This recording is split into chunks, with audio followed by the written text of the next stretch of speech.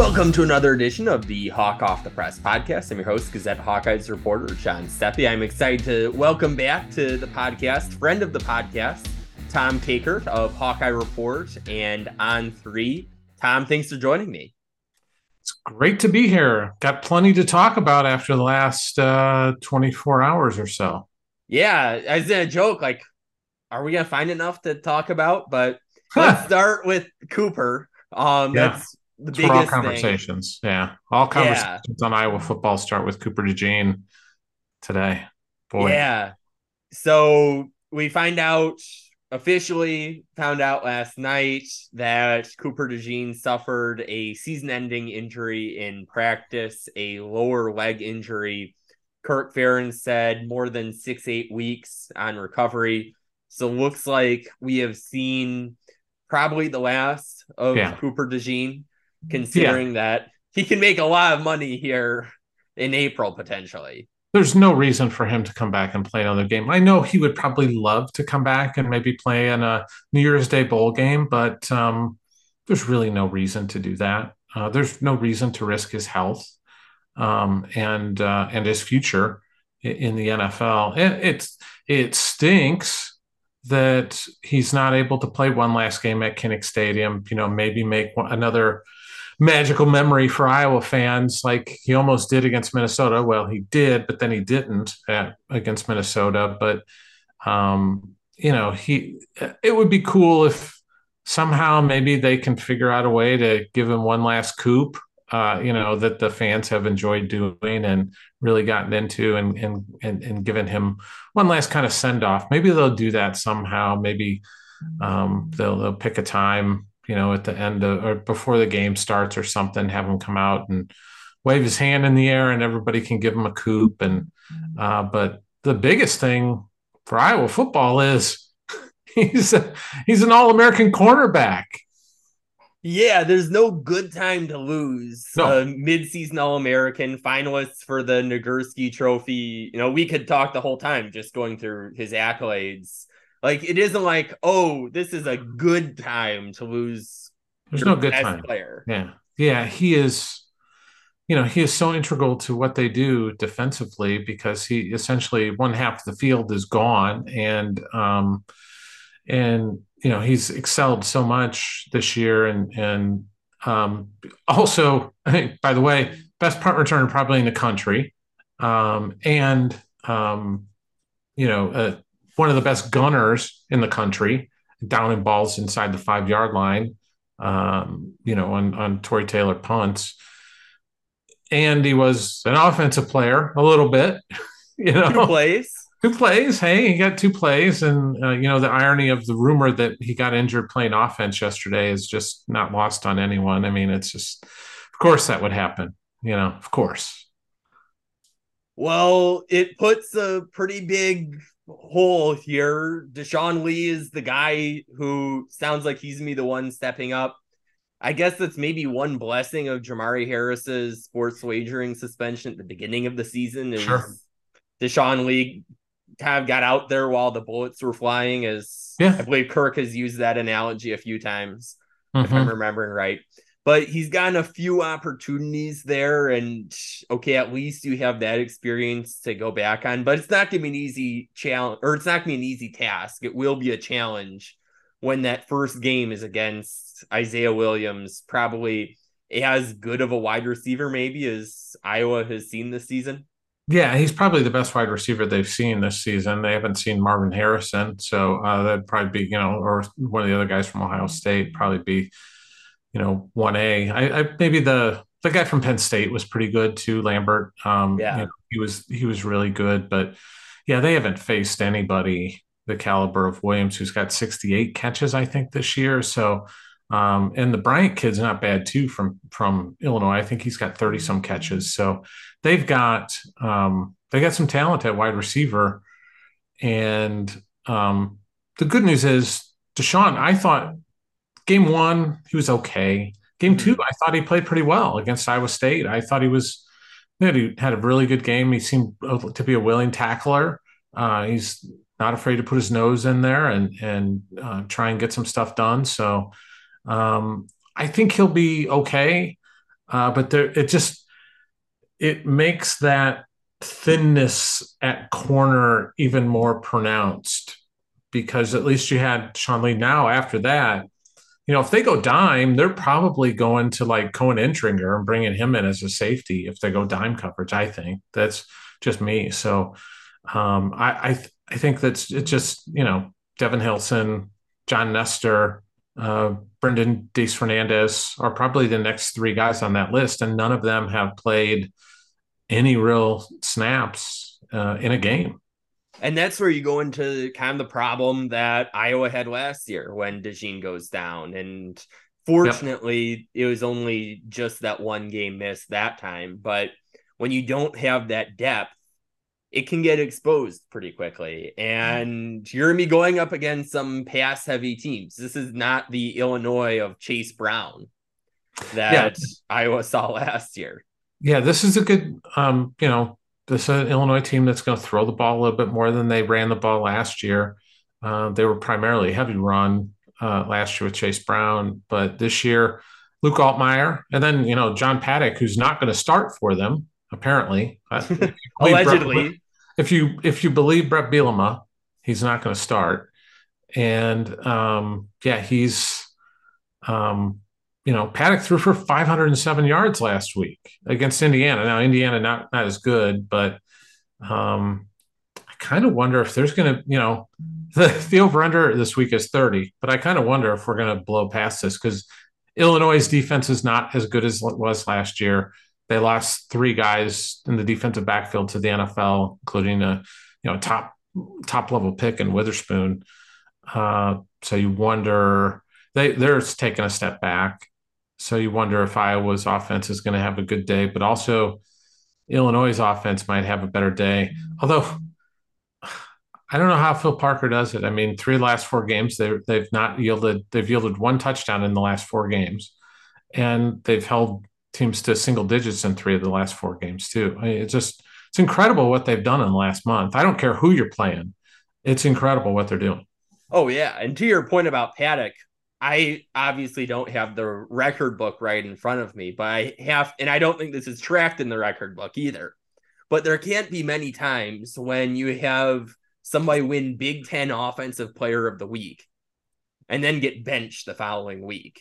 Yeah. And when we talked to Jay Neiman yesterday on Zoom, it sounds like they are very much preparing for the possibility of also seeing Paddock, unless Altmaier just comes out there and looks, as Neiman called it, red hot, which obviously Neiman and all of the Hawkeyes hope is not the case. So this could be an interesting Illinois team, but to your point also with Iowa's defense, it is unbelievable. And kind of after last year when they gave up only, I think it's 3.99 yards per play, you were thinking, okay, there's no way they're going to be this good again. And now they're at, 4.0 yards allowed per play? Yep. They did it again. Right at the same spot. And that's losing Jack Campbell and Riley Moss to the NFL and Lucas Van Ness and Kayvon Merriweather and Lucas Van Ness. And, they lost some talent from last year's team, and it has just been plug and play. I mean, Jay Higgins, I think he's right there. He leads the Big Ten in tackles. It might be right in the mix for the country. I think maybe second off the top of my head. Yeah, he might be second, but still playing at an All-American level. I mean, and who would have predicted that following up Jack Campbell that Jay would do that, and also probably future Golden Gavel winner Jay Higgins too, which is more important for us, right? Right, John? Yes, most important interview on the team. Best interview on the team is Jay Higgins. He's there every week, and he answers every question, and he does so with great depth and care and respect. And that's what I love about that kid is he's just, he'll tell it like it is. And so, yeah, it's pretty amazing because, the sacks are down, the turnovers are down. Way down. Way down. I mean, the interceptions, where they have 8 this year, I think, in total, and sacks are, other than one game where they had 6, they just haven't had a big sack game. But here we are, and they're still doing what they're doing and doing it at a very high level. And it seems like this run defense, the last kind of 2 months, month and a half or so, it feels like kind of when the calendar shifted from September to October, we've just seen that unit reach another level. And it's not like they haven't gone up against any good running backs. You see Kyle Monangai, leading the Big Ten. Yeah. You look week before Northwestern, that's a team that likes to run the ball. You can just Braylon go down Allen. the list. Yeah, Braylon Allen. Less than 100 yards. And some of that, too, is probably Wisconsin's play calling. I don't think the Badgers did as much as they could to put Allen in positions to make plays. But still, that's really good numbers there for a team that you thought, okay. And also, you were mentioning all the players they don't have. Noah Shannon, too. Yeah, Noah Shannon. Yeah. Can we forget him? 2-year starter. Yeah. Haven't had him for a snap this year.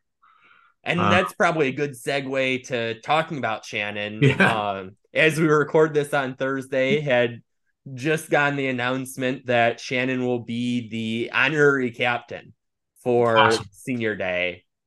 This should be, I think, a really cool moment at Kinnick.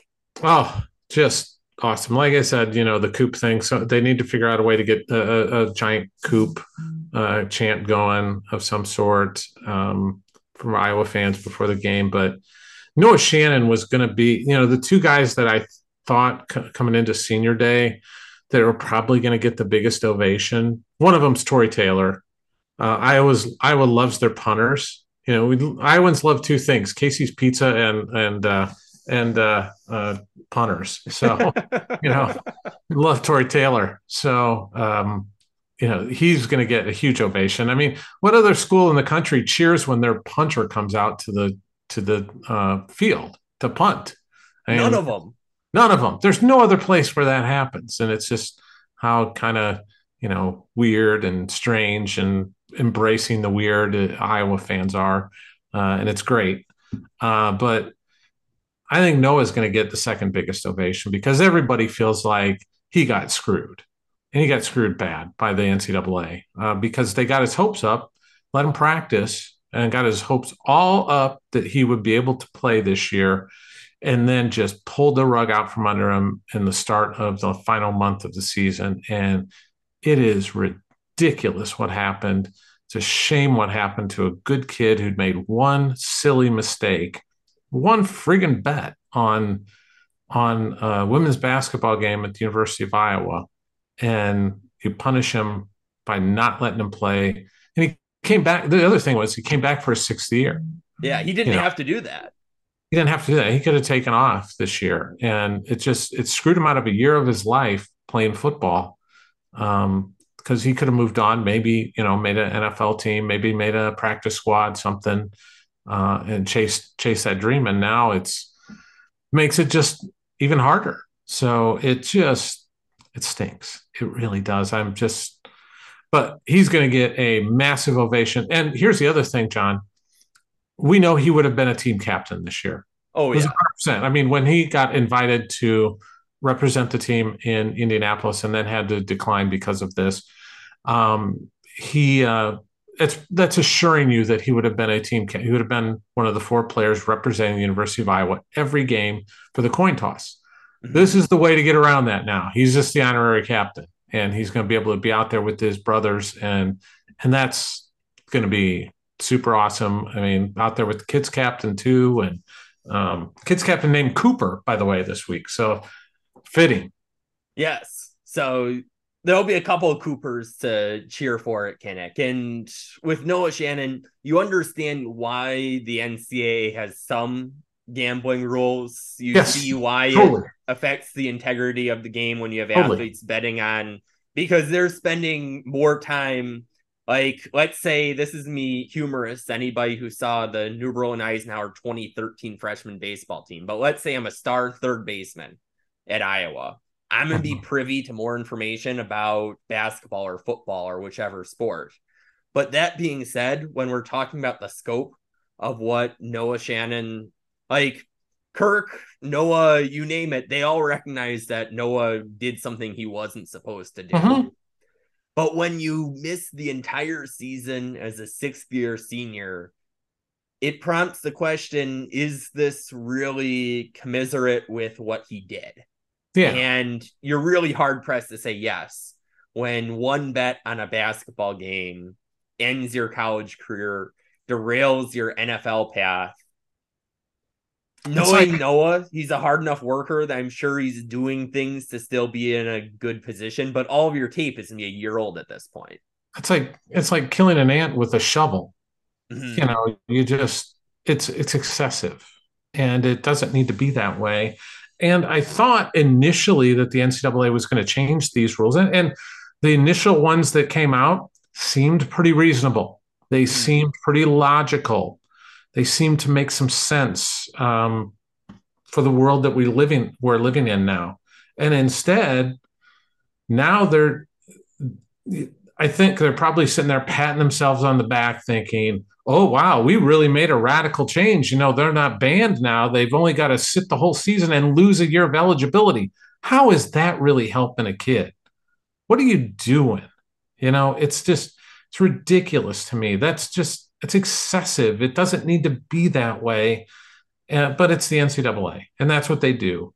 And, you know, Tom Brands went off about the stuff too yesterday, but he's calling on us to investigate. And I don't know that we're going to get to the bottom of it. I wish we could. I've had a lot of people blame a lot of different people, elected officials, for doing this. And I'm not really sure that. I think it was just a couple of people just kind of with too much time on their hands trying to make a name for themselves. That's my sense on things, and it's too bad. Yeah, and you have so many factors that go into it because you have the state investigation, which then prompts the NCAA. So it's one of those things where it's easy to look back and say, okay, if this one thing would have gone differently, if that one thing would have gone differently, what could have maybe been different about this whole thing? But kind of moving forward 2 weeks to go in the regular season, Iowa, we've used the driver's seat analogy before. And then they've kind of fallen out of the driver's seat. And they got thrown out the car. Car door. Yeah. Now they have a stronger seatbelt in place, I guess. Not a perfect one. You know, I wouldn't recommend booking anything non-refundable until it is for sure clinched. I have something booked with very flexible cancellation policy, but this seems to be a pretty good position in terms of Indianapolis just needing to win one of these next two games. Well, just, you know, if you ever need a cautionary tale, look back to 1 year ago when they were in the driver's seat and Nebraska came into Iowa City and walked out with a win, and Iowa did not go to Indianapolis. The Purdue Boilermakers went there. So this time they've got a little more cushion. They had 2-game lead, which is remarkable considering they have 2 losses in conference play, that they have a 2-game lead in a division in Power 5 football. But that just tells you how, you know, bad, for lack of a better term, the Big Ten West is. You know, 2 weeks left of the Big Ten West, John, and then it goes away forever. It's a very unceremonious end. The dustbin of history, along with the legends and leaders, is the Big Ten West. And we'll pour one out for them in Indy at some point, probably, but hopefully we're there. But Iowa, they're in control.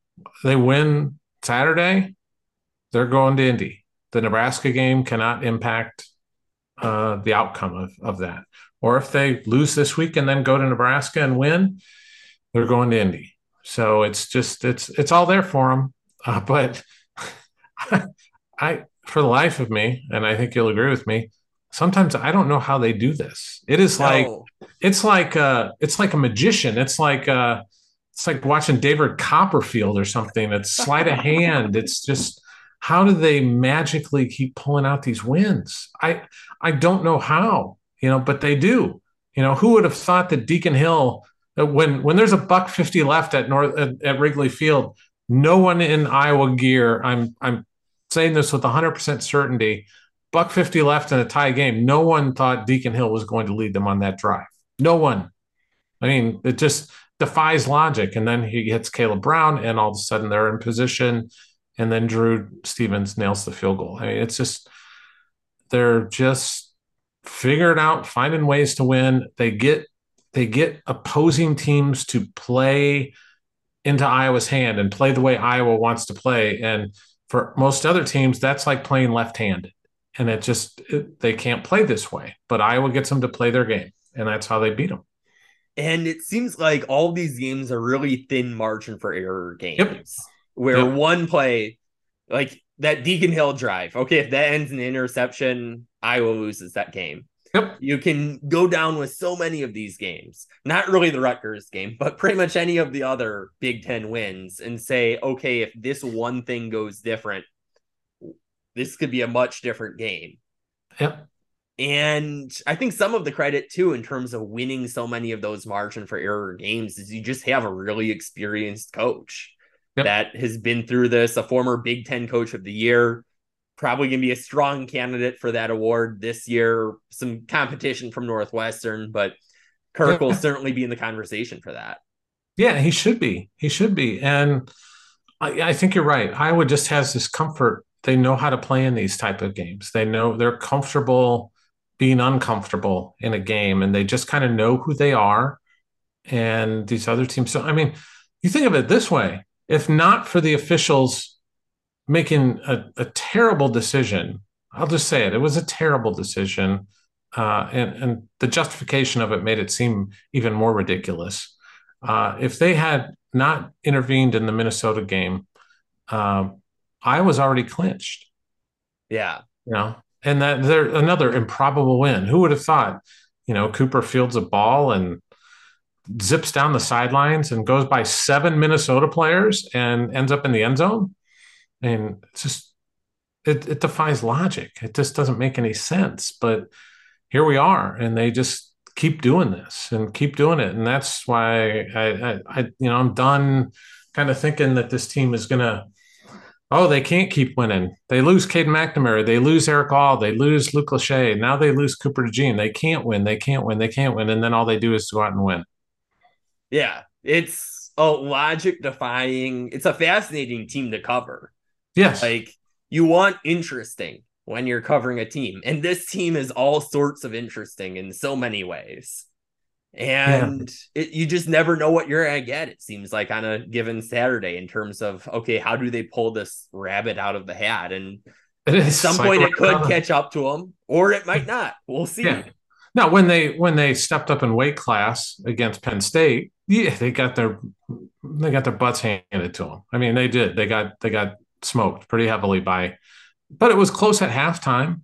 But then Penn State just kind of wore them out, and they were just better. And I would think that's probably, if they make it to Indianapolis, that's probably what's going to happen against Ohio State and Michigan. Iowa might kind of play around with them a little bit, and it might be, we'll be sitting there and it'll be 10-3 at half, but then all of a sudden they find the nitro in the Michigan or Ohio State gearbox, and all of a sudden they're on turbo and it's 31-zip or something. And that's my guess is what would happen, but you never know. You got to play the game. And, the still poker analogy that as long as I've got a chip in a chair, I got a chance. And that's what Iowa has to look at going into these last 2 games and potentially 3 games of the season. Yeah, I probably can't use the I don't bet on it or I wouldn't bet on it analogy, considering all the gambling stuff that's happened this year. Yeah. But you probably wouldn't bet on an Indianapolis win, but if you think about just getting there says something in terms of that has only happened twice before since the Big Ten championship game was. It might not happen when the divisions go away next year. It might not happen for a while. You don't know. So it's going to be harder for sure.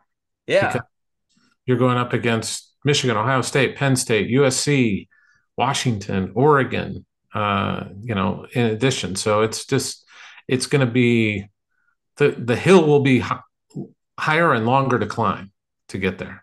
I think you just mentioned 7 teams that all are going to have really legitimate shots at those 2 spots in Indianapolis. And you just look at that math. 8th best in the Big Ten. Like, that used to seem like, oh, but the 8th best team in the Big Ten in future years is me a pretty darn good team. Yeah. Yeah.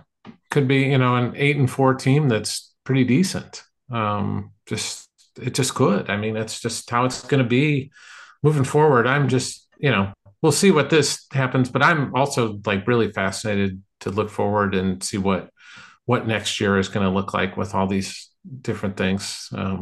And Iowa, I was looking at the 2024 schedule the other day, just even the travel. I mean, you're going to Ohio State, you're going to UCLA, you're going to Maryland. You go to UCLA and Maryland in between, a bye week in between. So, and you're going coast to coast literally in 3 weeks.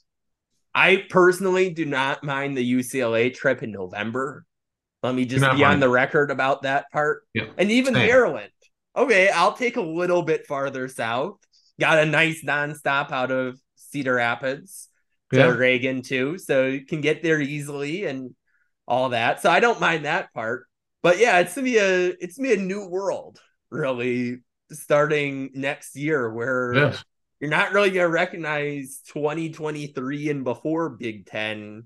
Now watch me say that, and you're still gonna have some Big Ten West-esque games, undoubtedly. Oh, you're going to.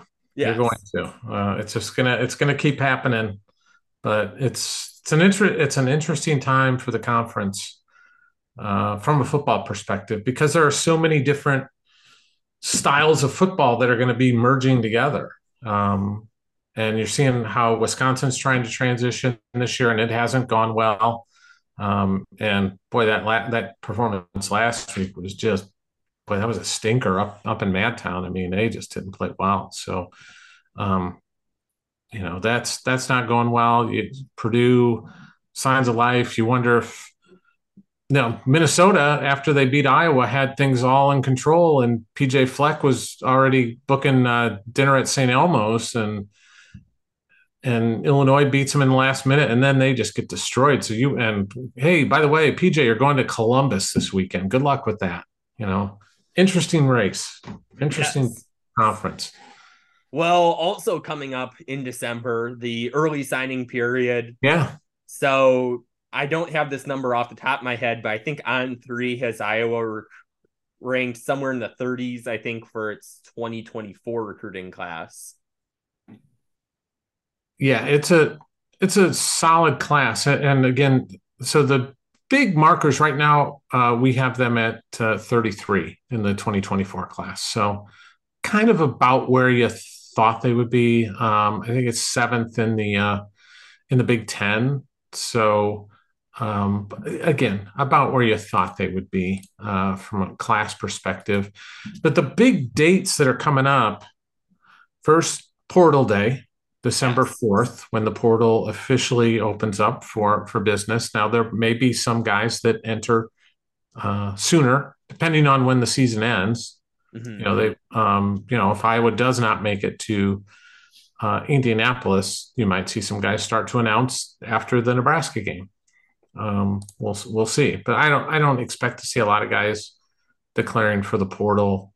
There might be some. Iowa is technically, with the guys that they are expected to sign and the current roster, they're 6 over the 85. So there's going to be some guys that they're going to be negotiating with, or I shouldn't say negotiating, that's kind of a bad word, but talking to. But the Swarm Collective will probably be speaking with them as well. Sebastian Castro, Jay Higgins, guys like that. Who am I leaving out? Quinn Schulte. Yeah. Guys like that and a Luke Lachey, who, we haven't talked to in a while, but, he's got NFL interest, but could come back. We know Cade's coming back. But there's some selected guys that I think they're going to try and keep for another year. So December, but you're also going to have to be very active in the portal too. I think they'd want to get a defensive back. Do they want to upgrade the backup quarterback position? given Cade's health issues and past, with the ACL, coming back from the ACL now, or are you comfortable with Deacon? I think maybe that depends on how Deacon finishes the season and how you feel about Marco Lainez. I think it's pretty clear Labus has kind of slid back to third at this point. Are any of those running backs going to take leave? Guys want to run. Yeah. And you've got a crowded backfield there too. You got crowds there. So is there going to be some thinning out there? It's going to be interesting to see how the portal stuff goes. But then December 20th, we've got signing day, and it's, I think they're pretty locked in on 20. And I think the preference would be maybe go out and get some guys in the portal to fill the rest, any needs that they feel like they have. Like, I think they'd probably love to go out and get an experienced corner. Yeah. I think that's probably the number one. They might want to get 2 experienced corners, to be honest. But, we'll see, because I don't anticipate that Jamari's coming back. He could come back. I just don't anticipate him coming back. Cooper obviously is going to the NFL. So they've got to find some guys there, unless they feel really comfortable with Deshaun Lee and TJ Hall and Devin Hilson. But I don't, John Nestor. I don't know that they're ready to commit to those guys to be starters. They may want to at least get one experienced corner, is my guess. Especially as injuries happen. You think about like how, I think it's 2021 was when it seemed like, all of this cornerback depth. You've got Riley Moss on one side. You've got Matt Hankins on the other.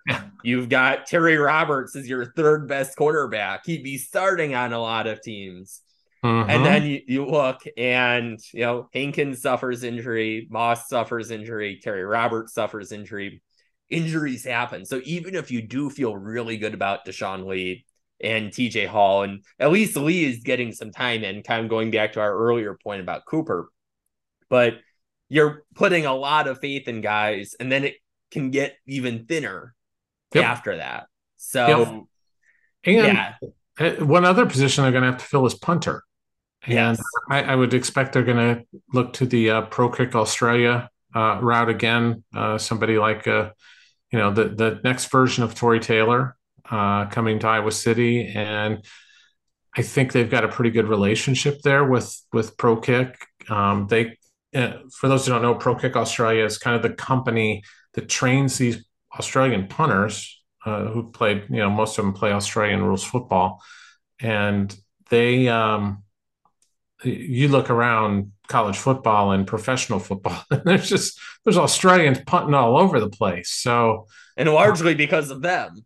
Yes, it's all the Pro Kick guys. So, but they kind of control that process and kind of assign guys to different places based on, and sometimes it's better when you've given a good experience to a guy. They're going to maybe give you a better punter or something. They're going to maybe give you the prime cut instead of, maybe it might be more Wagyu than just off the rack kind of stuff. So, I'm really interested to see who they, I know they've got somebody, they just haven't revealed who it is yet. So we'll wait and see who it is.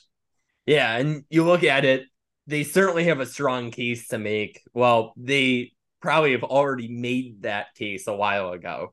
Oh yeah. But it's already done. Yeah. But they had, I should use past tense, they had a very good case to make in terms of, you look at Tory Taylor's success. You've got LeVar Woods, one of the best special teams minds in the country, no doubt. So you have a lot of those factors that, this is a spot where whoever you put there is going to be in a position most likely to succeed. Yeah. And, the Iowa offense joke kind of writes itself right here too. So there's that as well. But you really, they're going to be in a good position to get somebody, good. So that's probably not the biggest positional need there in terms of the portal. But you mentioned backup quarterback. That's been a position where you've seen attrition. You've seen attrition at wide receiver. I think probably wouldn't hurt to get a wide receiver maybe in the portal, but yeah, I agree. It doesn't help when you have the challenge of you're recruiting a wide receiver to tight end you. And the drawback of being a great tight end school is, okay, wide receivers, it can be sometimes a little more of a tough lift. So it'll be interesting to see December 5th and even before that, as you mentioned, with people announcing their intentions to enter the portal. Surely there will be no reaching out by any coaches before that first day. Yeah, there's no back channel contacts going on anywhere in the country. It's all just a surprise when you see names come in. I mean, come on, everybody knows that's the dirty little secret that a lot of these things are quote unquote done before they even hit the portal. And magically, a guy's got a list of 5 schools within 10 minutes. Wow, why is that? I don't know. Those coaches are just really fast on Twitter. It is important. I did talk to Tyler Barnes about this before, and he said it is really important to be one of the first people to reach out to a kid. So I think that day you're really wanting to have those names and get in front of them within the first 12 to 24 hours, because those are the people that are going to get the most attention from the prospect. So that's something to watch is for Iowa fans. If you want to know where they're looking in the portal, just watch on social media to see guys putting up stuff about just received an offer from Iowa. You can't mess around either. You got to just react quickly and give them an offer. You can't just say, well, I'm just calling to say hi.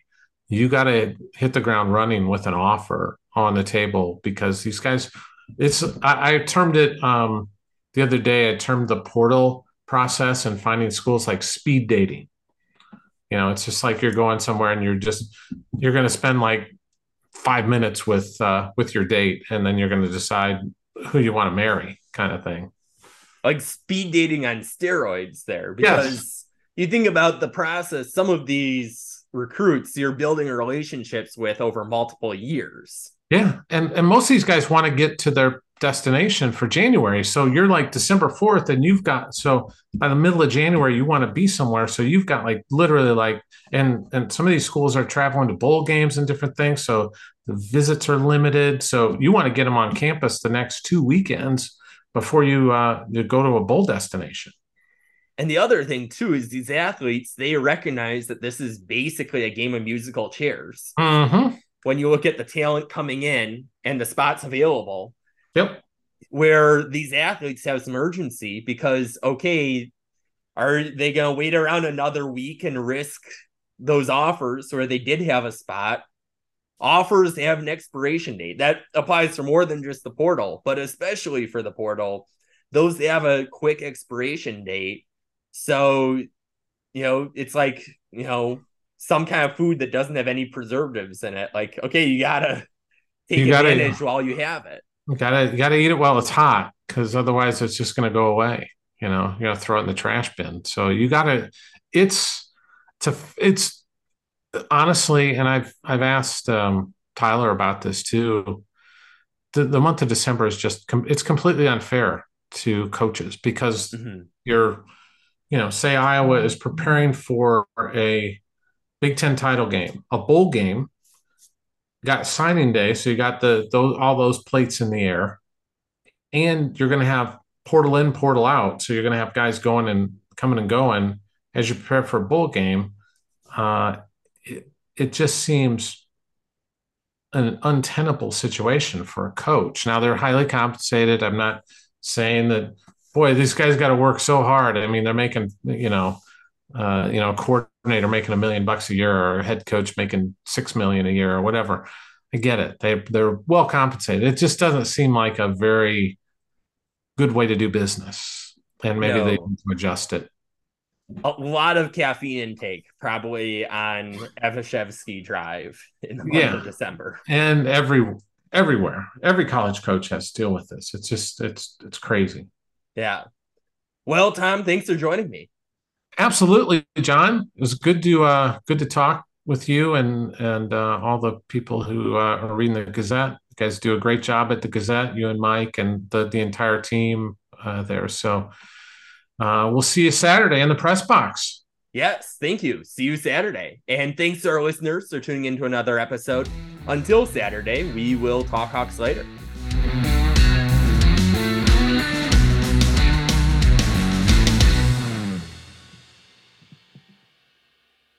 Get a daily update from the Gazette with our daily news podcast. Add it to your podcast player or your Alexa-friendly device to get a bite-sized local news update each day. Check it out at thegazette.com/podcasts.